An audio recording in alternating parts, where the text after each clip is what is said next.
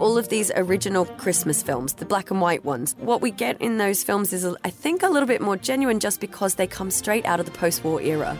They really earnestly capture what the Christmas spirit in cinema is all about.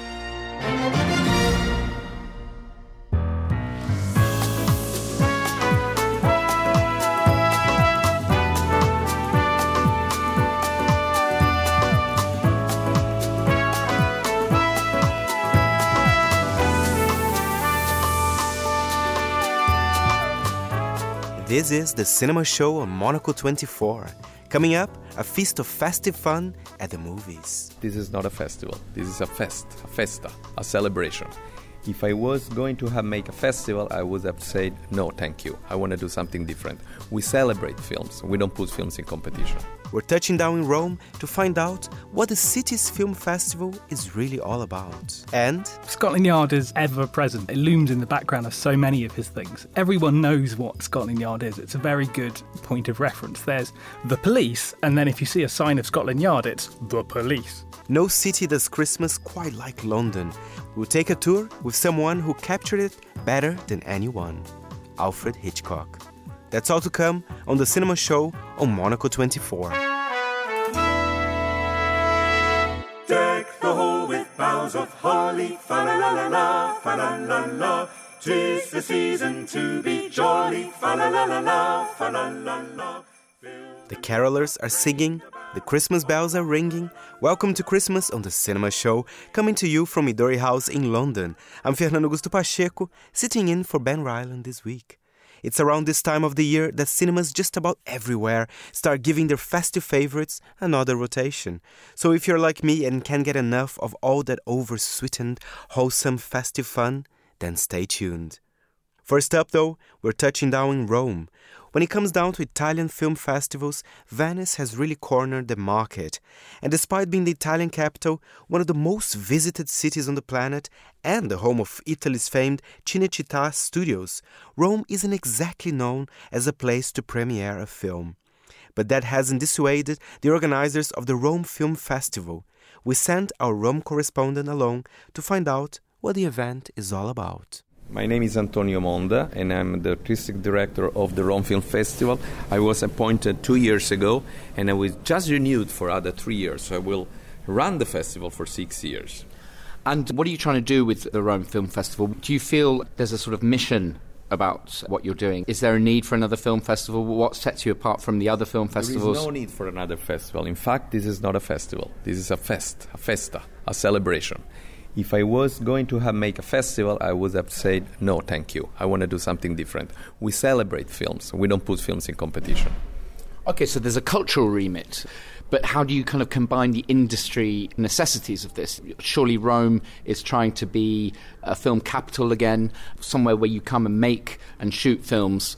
So how are you kind of balancing that cultural and industry First mission? of all, one of the shape of the festival, which was completely remade, is to give a lot of focus, a lot of attention to the encounters, the close encounters, named after Steven Spielberg, of course. Every night there is a major star on the stage with me. Second, we try to get the best quality of films. Last year we opened with Moonlight, which would eventually win the Oscars. And the second night we had Manchester by the Sea, also an Oscar winner.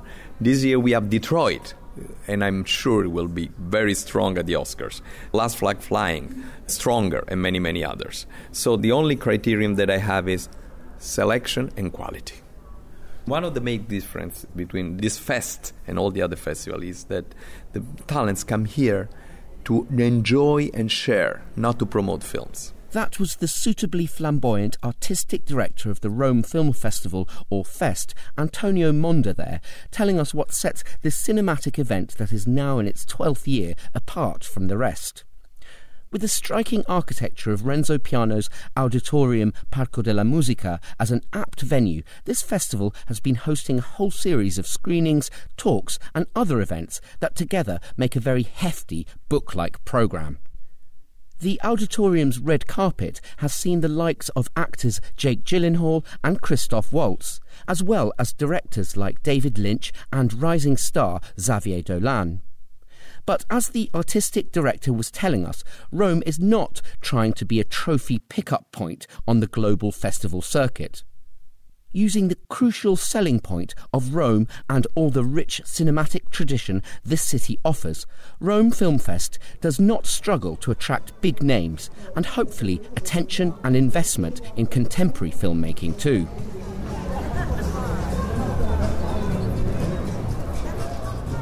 First up, I spoke to director Marco Spagnoli at the premiere of his documentary film The Italian Jobs, Paramount Pictures and Italy. As the title suggests, the film charts the deep relationship that was fostered between this legendary Hollywood studio and Italy during the golden age of Italian cinema in the 1950s and 60s. Films such as William Wyler's 1953 Roman Holiday, starring Audrey Hepburn and Gregory Peck. A still of this timeless classic was in fact chosen as the Rome Festival's poster this year. Un'avventura meravigliosa lunga oltre un secolo, un racconto tra l'Italia e l'America su come il cinema italiano e quello hollywoodiano siano riusciti a stabilire una collaborazione senza precedenti. Abbia fatto per il cinema italiano. La Paramount. It's a story how this major work in Italy and the Italians that work in this major in Hollywood and in Europe in order to make it great, to produce many of the movies we saw, we love. And in many ways, what struck me was that it's an untold story. People kind of take some of these wonderful films for granted. They're very much part of our visual history, people who love Italy and so on, but you really analysed how that came about.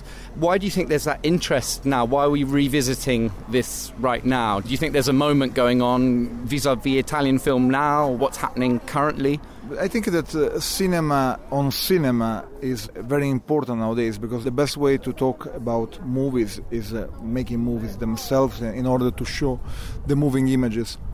What is very interesting is the fact that cinema is 100 years and 20 old. So what happened is that this type of movies need to be told, and also what's more important now is how the people they made it, why they made it this way, and what are the social, political, and moral, even sometimes, implications of these movies. And you mentioned those social, political, historical factors. That was another fascinating element, the involvement of Paramount in Italy during the Cold War and so on. That must have been a quite tricky thing to convey as a film, as a director, to put the story together. But you managed somehow. What was your kind of guiding, because otherwise you could get bogged down in history. There was mention of the Marshall Plan, the history that was happening in Italy at that time. How did you kind of navigate your way through that without getting bogged down? Cinema is strongly influenced by what's going on, especially in those days. Some historians consider Roman Holiday the greatest operation of CIA in Italy. In fact, Roman Holiday should have been directed and produced in Hollywood and not in Rome. But then somehow the people we are talking about, Luigi Luraschi, Pila De Levi, decided to bring this production in Rome and make it the greatest contribution of Paramount to the Cold War. I think that these guys, maybe, I don't know how much they were aware of that, but they fought the Cold War on the red carpet. That was Marco Spagnoli there, talking about his documentary The Italian Jobs, Paramount Pictures and Italy, which premiered here at the 2017 Rome Film Festival. As we are an eternal city, it seems inevitable that attention tends to be drawn towards the city's great cinematic tradition in the past. But being able to celebrate that history and draw in the public interest and industry involvement that is needed to get a film project up and running is no bad thing. Next, I go to the local film commission to find out what the Italian capital is doing to attract filmmakers. We are in the space of Rome Lazio Film Commission at the Rome Film Festival, and I'm Cristina Priarone, General Manager of Rome Lazio Film Commission. And what do you think, if we look at where Rome and the region is placing itself, do you feel that there's a sort of renewed push, really, to take advantage of Rome? Do you think there's a new golden age? Is that what you're trying to promote? That's the feeling I get from the festival in general. What efforts are you making particularly? Is there more investment coming from government and so on? Do you have more resources than there were once? Absolutely. We have more resources, and also we have, I think, a new way to work all together. We are very linked, the regional level, because in Italy we have different funds in the different regions. We, as Lazio region, the region around Rome, we have a very large fund for audiovisual because we have 23 million euro per year. So actually we are the second or third region of Europe. So it's a good thing. And also on national level, we have a very good tax credit law. So since 2 or 3 years, many U.S. big production again come shooting in Italy. For example, Spectre with 007, we helped them very much to be here, and also other big production. So regional funds, national tax credit, and a new way to work together. This is the right mix, I think. We are, let me say, in a very successful phase. That was Cristina Priaroni, General Manager of the Rome Lazio Film Commission, telling us why now is a good time to make a film in Rome and its region. So could we be seeing another golden age in Roman cinema? But given the sizable crowds and star-filled programme here at the Rome Film Festival this year, the buzz that is a prerequisite of such events is impossible to ignore. For Monocle, in Rome, I'm David Pleasant. Thank you, David. Still to come, no city does Christmas quite like London, and no filmmaker captured the city quite like Alfred Hitchcock. We'll take a tour soon, but first, a word from the news desk. Amazon Studios has secured the rights to the era-spanning drama Life Itself, featuring Oscar Isaac, Olivia Wilde, Annette Bening, Samuel L. Jackson and Antonio Banderas. According to The Hollywood Reporter, the ensemble drama, written and directed by Dan Fogelman, is a multi-generational love story in which several characters are connected over the course of decades, from the streets of New York to the Spanish countryside. Amazon officially moved into the field of distribution with Woody Allen's new film, Wonder Wheel, a departure from their previous strategy of partnering with traditional distributors.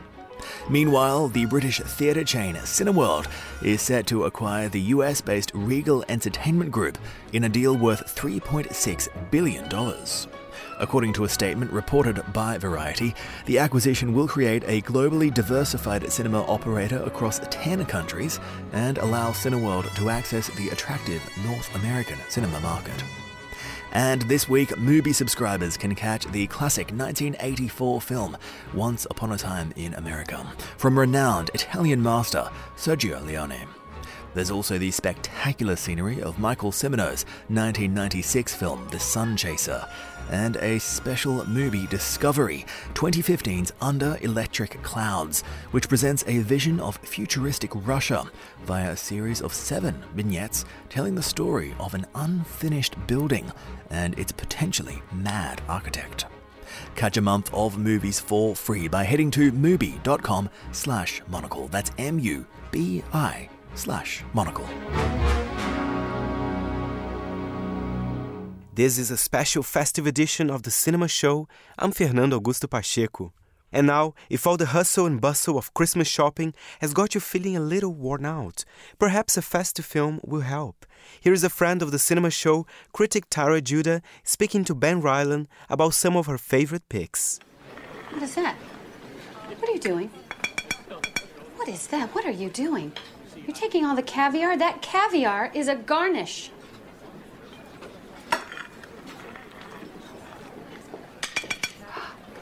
Look, the reason I came into your store is because I was spending the day with Annabelle and Matt, and I was buying them presents.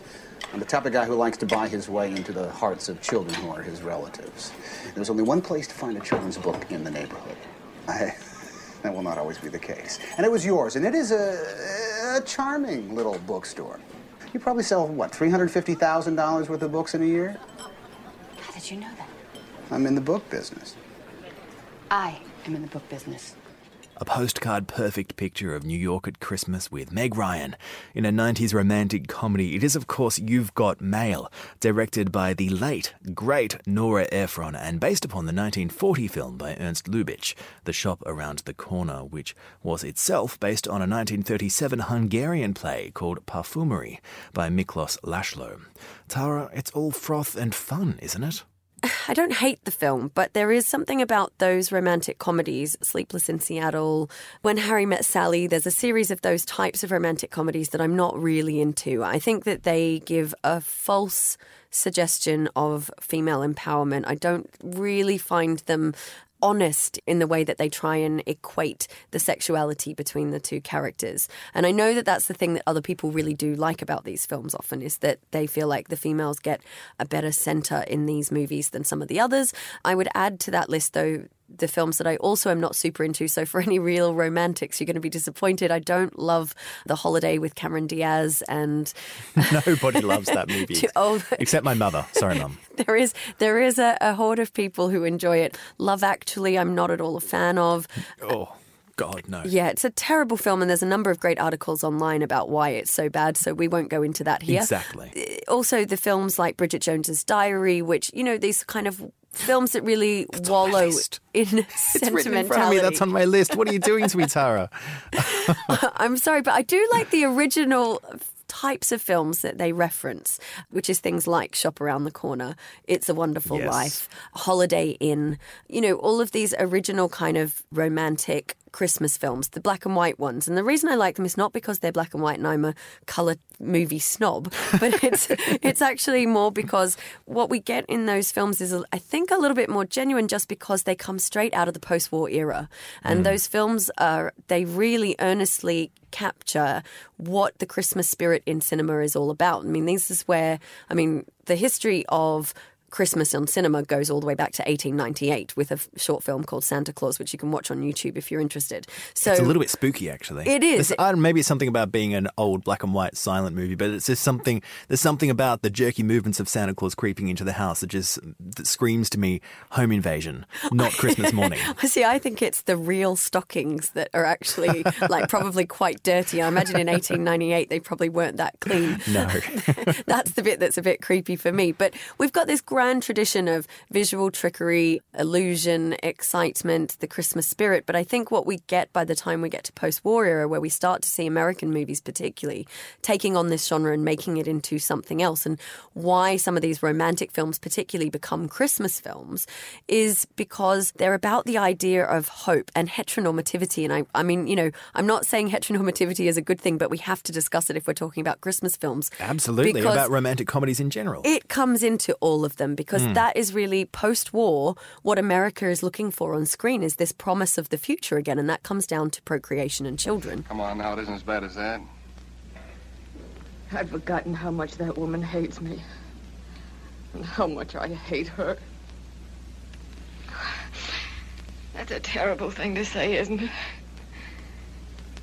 Ever since I was little, she was always so right and I was always so wrong. Remember the Night is a 1940 film from director Mitchell Leeson and the legendary filmmaker Preston Sturges, serving here as screenwriter for the last time before he made the leap into the director's chair. The film opens in New York during the Christmas shopping rush, with Barbara Stanwyck playing a shoplifter who, after getting caught, eventually finds herself spending an unlikely Christmas with the family of the district attorney. Tara, this is such a lovely, life-affirming story, isn't it? It is. And actually, there's also a contemporary remake of this with Mark Ruffalo and I think it's Mary Stuart Masterson, set in Upper New York. And she's got a little... Actually, it's slightly different, but it's pretty much the same film. She has a daughter. They're a klepto duo and they steal things, and then she gets caught and sentenced to spend the holidays with him because they can't put her in jail and they can't have a trial or whatever over the holidays. It's a really ridiculous premise, but a very similar story. And it's the same thing. And I actually like the contemporary remake as well. I mean, I love Barbara Stanwyck. We'll get to how amazing she is in just a second. She really is wonderful. But what I like about that story is, again, it's this idea of putting yourself in somebody else's shoes. The really successful Christmas films always do that. They ask you to view things slightly differently and to think about the less fortunate at this time of year. Those are really the best films. Like, what is it that we are talking about at this time of year? Like how much we matter to other people and we can help them. What it's like for people who are less fortunate than ourselves, and how maybe we could do something to make that a little bit better, or just be a bit more compassionate in our everyday lives.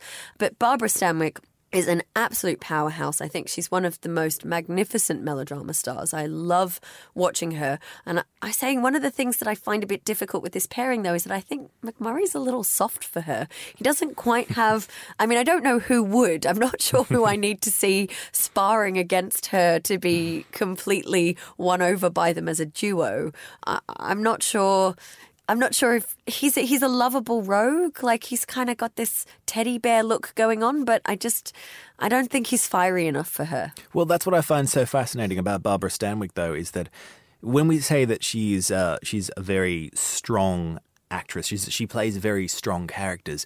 Not always, because the magic part about her performance, when you compare her to someone like Joan Crawford or Bette Davis and so on, these very, very strong, domineering women, none of those people that we think of this era had the same ability to also simultaneously communicate fragility.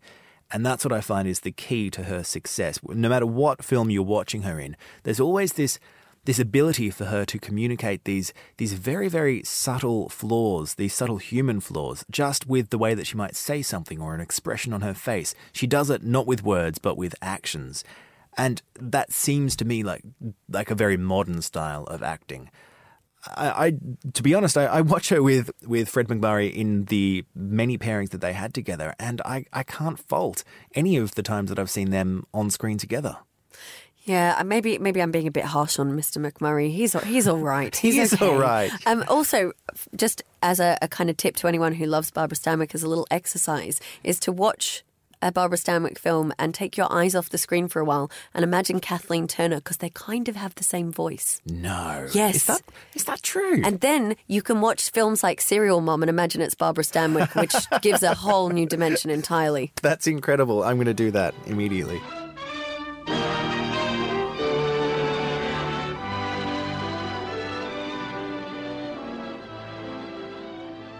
Tara Judah there with Ben Ryland. Very few cities embrace the festive season with as much charm as London. Even fewer filmmakers have captured this fine metropolis as masterfully as Alfred Hitchcock. Whether he's stranded in a dark, nondescript ocean in 1944's Lifeboat, or dangling us from atop the Statue of Liberty in 1942's Saboteur, a key part of Hitchcock's trickery is making us believe the illusory action taking place in those familiar settings. London, of course, held a special place for the director. He was born in the city's east and made his first films here. A giant sculpture of his head now stands at the old Gainsborough's studios, where he made, among others, The Lady Vanishes and The Lodger. So let us take you on a short tour of Hitchcock's London now, courtesy of writer Ivan Redford.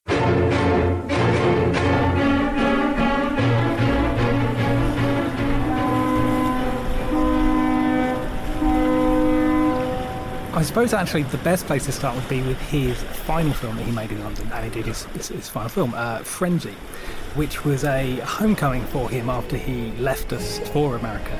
Not that we're bitter about that. And it opens with this helicopter shot that flies all the way down the River Thames, goes through Tower Bridge, which they opened up especially for the filming of that sequence.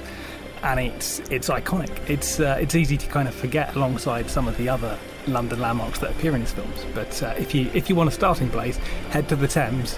You're in a Hitchcock film. It's vibrant. It's in colour, because a lot of his films that were set in London before, they were made at a time when everything was in black and white. So the kind of blue of the Thames, the Tower Bridge, everything's very vibrant. And it's telling that the first thing he does is swoop in straight to the South Bank where you have a man delivering a speech, and at the same time, a dead body washes up on the shore. So it's still the same London, he's almost saying, as in, it looks different, it's grown up a bit, it's a bit more impressive to look at visually, but still it's the crime-ridden, seedy London that he did love, decades before.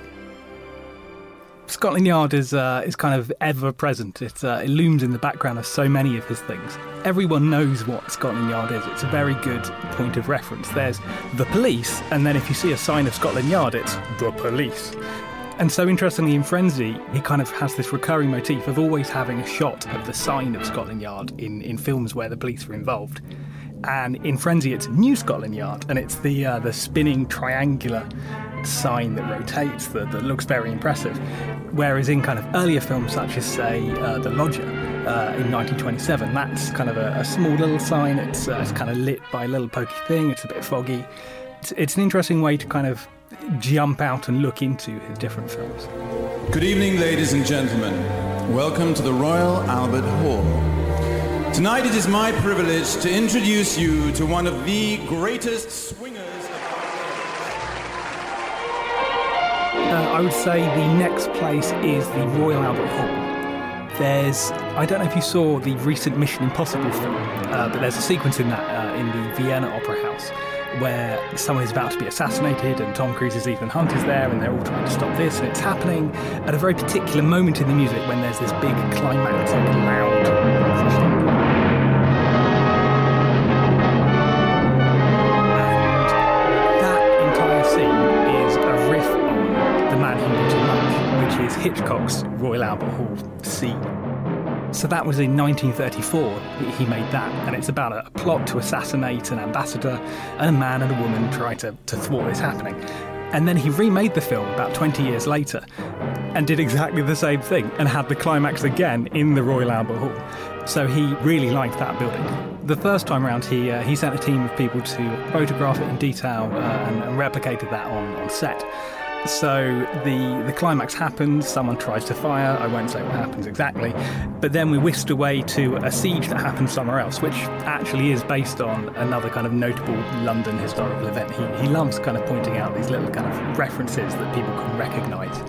In the remake, he's allowed access to the building, and he's back with a vengeance. He starts off the film with a sequence in the concert hall room, so that you can see the orchestra playing, almost as if to say, this is where we're going. And the actual climax sees the James Stewart character have a kind of a punch-up in the box with the guy holding the gun, which doesn't happen in the original. And then the assassin actually tumbles off of the balcony several floors down in the middle of the Albert Hall, which is, frankly, it's astonishing, really, that they allowed him to do that. So he was clearly revelling in the chance to use the building to its full potential. Good morning, passengers. Welcome to the London Underground. We're now approaching Russell Square Station. Alight here for the British Museum, and please mind the gap. Here we are looking back to one of his early films from 1929, Blackmail, which is a personal favourite. It's interesting because it was a film that was made twice almost. There were two versions. There was a silent version and there was a sound version. So this is kind of the film that was on the brink of Hitchcock experimenting with new techniques. But at the same time, there's still this recognisable honing in on familiar landmarks. So the film climaxes with a chase across the roof of the British Museum,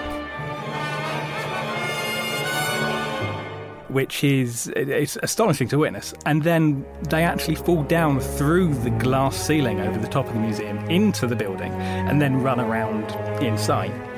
But remarkably, there's no footage, again, like the Albert Hall. He didn't have the access to the inside of the building. There's no actual footage that they shot in those corridors. But he was using, in the same way that he was using sound, he was using modern trickery to make it look like they were there. So he had photos projected onto mirrors that were all in the background with kind of holes for doors and things like that. So you could swear that they were just running around the empty place at night.